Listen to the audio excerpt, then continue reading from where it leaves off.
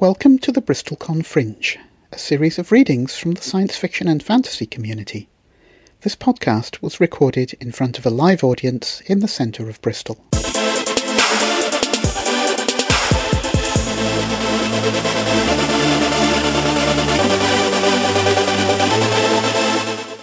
Alrighty, let's get the show on the road. So it's a big day for me when I discover a local author who's been nationally published through a major publisher that I didn't know about before. Mainly, of course, I know all of you folks, but every so often I get caught by surprise. And in this particular case, the reason that I hadn't heard of this fabulous author is because she's writing YA. And the YA people don't necessarily go through the same channels. It's a mainstream publishing thing rather than a genre one, and the science fiction gets lumped in with everything else. So yeah, you have a surprise occasionally. But I happened to be at a feminist event in the Watershed recently, and I bumped into Virginia and discovered that she had a book coming out very, very shortly. Now, there's been a lot of noise in the internet recently about things. It's all kind of tied in with Virginia's book. She's actually been publicised quite widely. I was very impressed that all of the matches of the Women's Cricket World Cup have been advertising your book.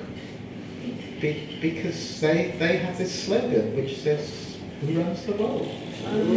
Which is also the title of Virginia's book. And the answer to that is, of course, the secret feminist cabal. We had one heck of a party at the secret volcano there last night. Lots and lots of bathing in men's tears. Gallons of Prosecco consumed. All getting massages from our unit slaves and all that sort of thing. But yes, Who Runs the World is the latest book by Virginia Burton, and it is all about a world in which men have apparently become extinct. So, to tell us more about that, here's Virginia. Hi. Thank you so much. I'm a little bit nervous, but I have a very sophisticated technique for dealing with nerves, which is to just ignore them and hope that they go away. I've also got a very sophisticated technique for dealing with my tendency to waffle. So this is the anti-waffle device. Make sure I keep looking at it, or we're in big trouble. I'm so happy to be here this evening. I'm absolutely delighted. Thank you so much to Cheryl for inviting me. I'm so happy because I've managed to live in Bristol for 17 years and not realised that there was a science fiction community here. I'm not great at kind of getting out of the house much. And I just wanted to start. I'm doing a slightly different thing. I'm going to read to you a little bit, but also I wanted to talk to you a little bit. And the very first thing I wanted to do was to give just a little bit of information about me, but that's also a pep talk for, because I thought there are going to be writers in this room, and they're going to be writers who, like me, up until 3 years ago, are unpublished. So what I want to say about me is that I come from quite poor background, quite working class background. I grew up in a council house. I still live on a council estate. And I went to a very bad, it was so bad back then, comprehensive school. It's a lot better now. I mustn't go around dissing it. And, but really, trust me, it was awful back then. And between school and home, the message that I got from the world was that people like me don't become writers. Not even in an unkind way, it's just how things were. But I tell you, I got that message loud and clear, and I think it got right into my heart and definitely right into my head. And although I carried on writing, I couldn't ever really see a way to become a writer. It was completely alien to the world that I grew up in. I had no clue how people became authors and so on. And though I carried on writing and carried on loving writing, I think really in my heart, I thought this is mission impossible and it's never going to happen. So let me tell you, people like me do become writers. It finally happened 3 years ago when I was 48. I don't think it should take anybody that long, so I'm here to big up anyone who's not published. Just get on with it, it can happen. This is my first book, so it was amazing. It got bought by Macmillan after an auction, and it's being translated, it's been translated into about 5 languages, and the Americans bought it. Seriously, we're exporting dystopian fiction to the US, it's amazing. So this is The Rain, it's the first book, and then there's a sequel to that, which is The Storm. And if you ever get a chance to read them, the basic story is what happens when a killer bacterium from outer space infects the whole of the world's water system. All our rivers, seas, everything. You can't eat fresh food anymore. You certainly can't drink water. Or beer, I'd have thought. I know it is a global tragedy. And although, very briefly, I just want to say, and although these look like, pretty scary, full-on horror kind of stories, that there's loads of comedy in them, and they're all told to you by a very ordinary British teenage girl who is quite funny, I think. Anyway, I'm not here to talk about those today. I'm here to talk about this. So this is Who Runs the World, and I was asked by Macmillan to come up with an idea for a new story, and so help me. I thought, I know. I came up with this idea. Before I talk about it at all, I want to say that if you are someone who is seriously questioning very binary notions of gender, so very woman, man, girl, boy stuff, so am I, very much so. But the thing I found, it's nearly impossible to talk about this story without using very binary terms, so just bear with me a sec. Yeah, who runs the world? It's quite a time to be asking that question. It does seem like a lot of people are asking that question. And I wouldn't normally do this, but I'm just going to read to you what it says on the back jacket so you can hear the premise of this story. So, welcome to the matriarchy. 60 years after a virus has wiped out almost all the men on the planet, the female population has grieved, pulled together, and moved on. And life really is pretty good if you're a girl. It's not so great if you're a boy, but 14-year-old River wouldn't know that. Until she met Mason, she thought they were basically extinct. I'm just going to go straight into reading how this book opens. This is the prologue, it's written in the third person, but the whole of the rest of the story is told to you first person by River.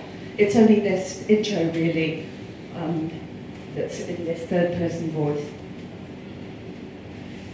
She is riding through the woods on what was once a road. The dotted white line that once separated the comings from the goings is crumbling. The tarmac is slowly being destroyed by tree roots. The small plants don't wait for the trees. They are so strong. They sprout up all over, wherever they can. In another few years, there won't be any road left at all. Too bad, so sad, bye-bye. That's what her grandmama, Kate, who refuses to be called grandmama, says about all the things that once were and are no more. Too bad, so sad, bye-bye. The horse, a gentle giant of a shire horse that grandmamas call My Little Pony, Milky for short, pulls a cartload of cider apples, small, hard, bitter things that will be fermented into some fun. The girl has a rucksack stuffed with harvest produce on her back. It is easier to carry it than have to clamber off and on the huge horse just for a drink of water. Her name is River. She is 14 years old, and she is daydreaming about the exploration of outer space. It is an autumn evening. Dark is coming soon. She is miles from home. She feels no fear. Why would she? There are no predators, no such thing as ghosts. Fear belongs to another time. It lives on only in the memories of others. So she feels no fear at all. Not even when she sees it, the body lying in the middle of the road.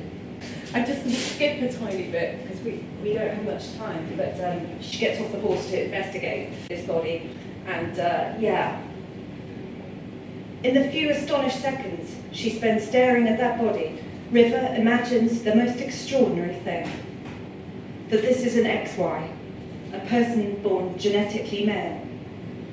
But that cannot be. It simply cannot be. Seconds of astonishment, seconds of extraordinary. Then River, who nearly always tries to do the right thing, and not just because that's what her mama would expect, does the right thing. First aid. She checks for hazards. Nothing dangerous lying about, not even a sun-basking adder. And the power lines that follow this road hang broken and long dead. So no threat of electrocution. There is only a bad stink in the air from diarrhea and vomit spattered nearby. She checks for consciousness. "Wake up!" she yells, clapping her hands. "Wake up!" A single puffy eyelid rises. A bloodshot eyeball rolls. A pupil pinpricks against the pretty red and gold of dappled autumn light, focuses, and... Rest of the story is told to you by River, not in that voice.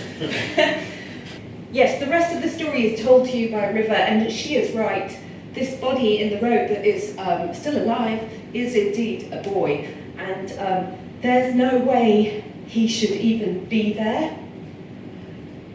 When the virus struck 60 years ago, the whole of the future of the whole human race was threatened. The whole of our future was threatened, and so the surviving men and boys were herded into remote sanctuaries, and they have remained isolated from the outside world for the past 60 years. There is an IVF program for anyone who's wondering. But there has been no real contact. No one knows what's been going on inside these places. They're hundreds of miles away. He shouldn't be there, and he should not be alive, because the men and boys can't leave those sanctuaries. They're still trapped there. This boy, Mason, has never seen a girl or a woman before in his life. He has only encountered women and girls in the form of computer games and other materials. Okay, everyone's grown up. Yes, okay, so that, so porn. He's seen porn vids. River has never seen a boy or a man before in her life, and nor has her mama. And the only person who has is her grandmama, Kate, who was just 15 years old. She was just a teenager when the men and boys died. Why did I build the story this way? I did it so that... It was a nightmare to write, by the way. It's a really good job. I'm only supposed to have 20 minutes, or we would be here till midnight listening to me moaning on about how difficult it was. I built the story in this way so that our current notions, what kinds of ideas we have about women and men and the way that they should be and the way that they should behave, kind of still linger on in this world, because the grandmama remembers them, And they are still taught a bit at school in education. There is Men's History Week once a year. I had to, I'll talk more about that. I had to really try to rein back in all sorts of places in this book, because if I just wrote for adults, I wouldn't really care. But I write for teens, so I had to kind of rein back. But there are a few naughty things in there. And River, so some ideas about how women were, but specifically about men, kind of do still exist in the world, but River has, honestly, she ain't interested. 60 years ago, it's ancient history, it's not part of her world, it's of no interest to her whatsoever, until Mason arrives in her world. And I suppose the way that she's been living, it's essentially a gender-neutral world. She's never really given much thought to what a woman or a girl is. When she looks around her and the way she thinks, she just thinks in terms of people, and certainly the way that people live around her is incredibly diverse. People live in all sorts of ways, look all sorts of ways, behave all sorts of ways. And she just thinks of everyone in her world as people. She has never had to think about, well, what is a girl? What should a girl mean? And certainly what is a boy and what does a boy mean? At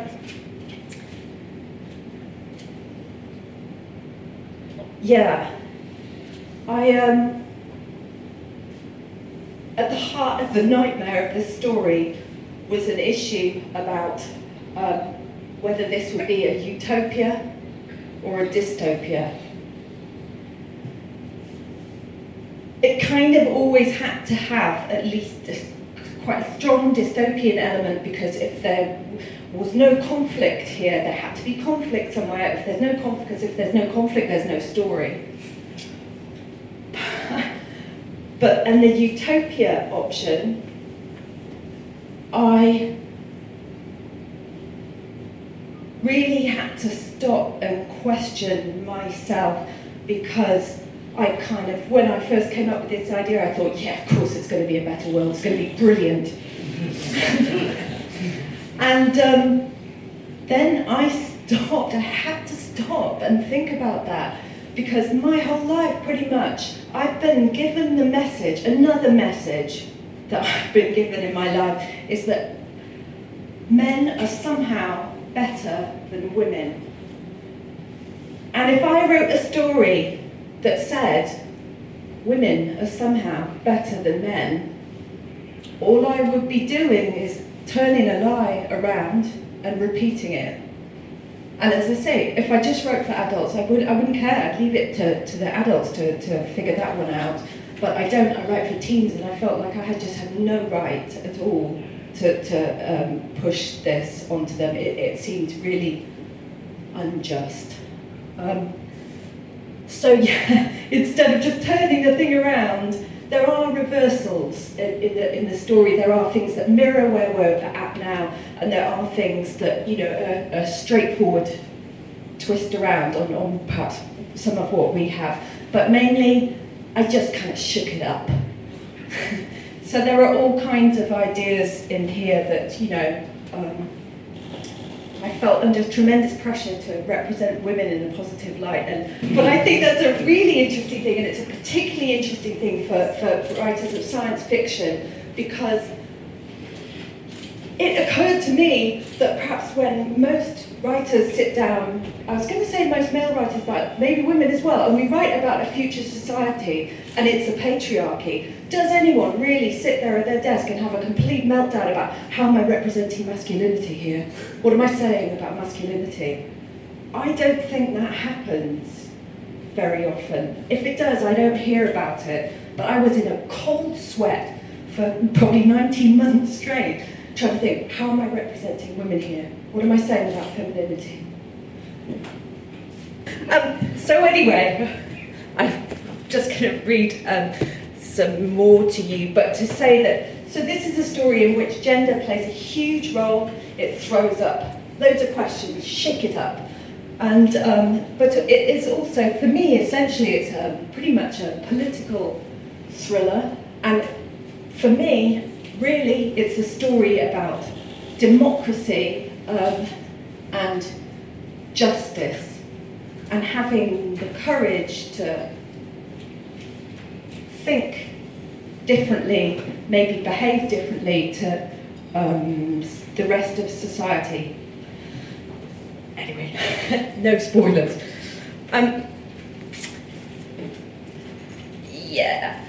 So I'm just going to finish by reading a tiny bit. This is a little way further on into the story, and Mason has regained consciousness, and he's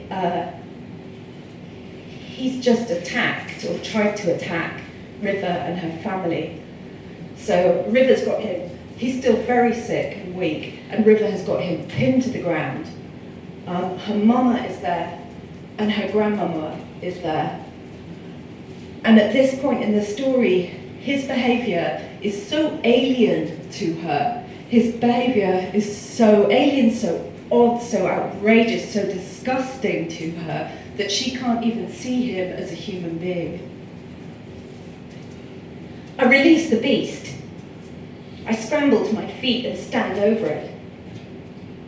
I owe you my life, it says, and cranes its neck to look up at me. It tries to peel itself off the floor, but whatever surge of strength it managed to dig out has left it. It passes out. Once again, I'm concerned that I might have killed it. I told you it was dangerous, I hiss at Kate and Mama over its unconscious body. Mama looks at Kate. He's not dangerous, Kate says. He's just scared. Scared? Mama asks Kate. Yes, scared. Fear makes people do all kinds of things. Trust me, I've seen it plenty. He's just scared. But what would he be scared of? You hurt him. He thinks he's going to get raped. He thinks he's going to get raped or killed. Wouldn't you be scared? I don't know, my mama says. I mean, yes, but I can't imagine. We'll try, shrieks Kate. Shh, I hiss, because the creature is twitching. Mama, call H&R and get it taken away.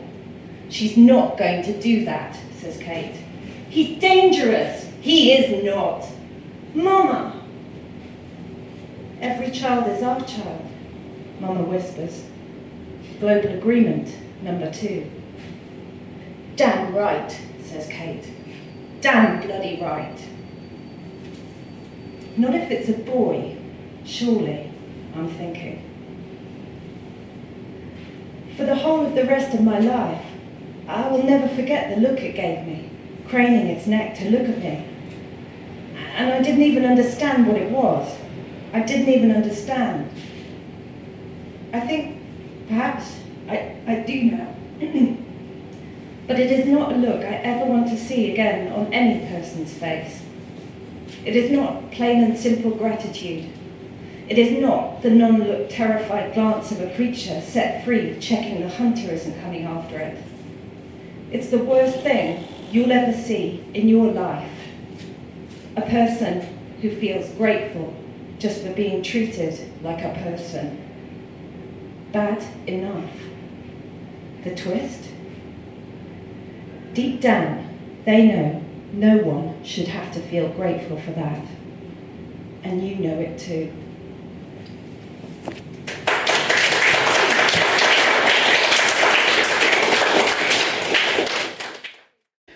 The BristolCon Fringe is a monthly podcast produced by the BristolCon Foundation. The music at the beginning of this podcast is The Future by Chevy 174. We'd like to thank the famous Royal Navy volunteer for providing us with a venue, and we'd like to thank you for listening.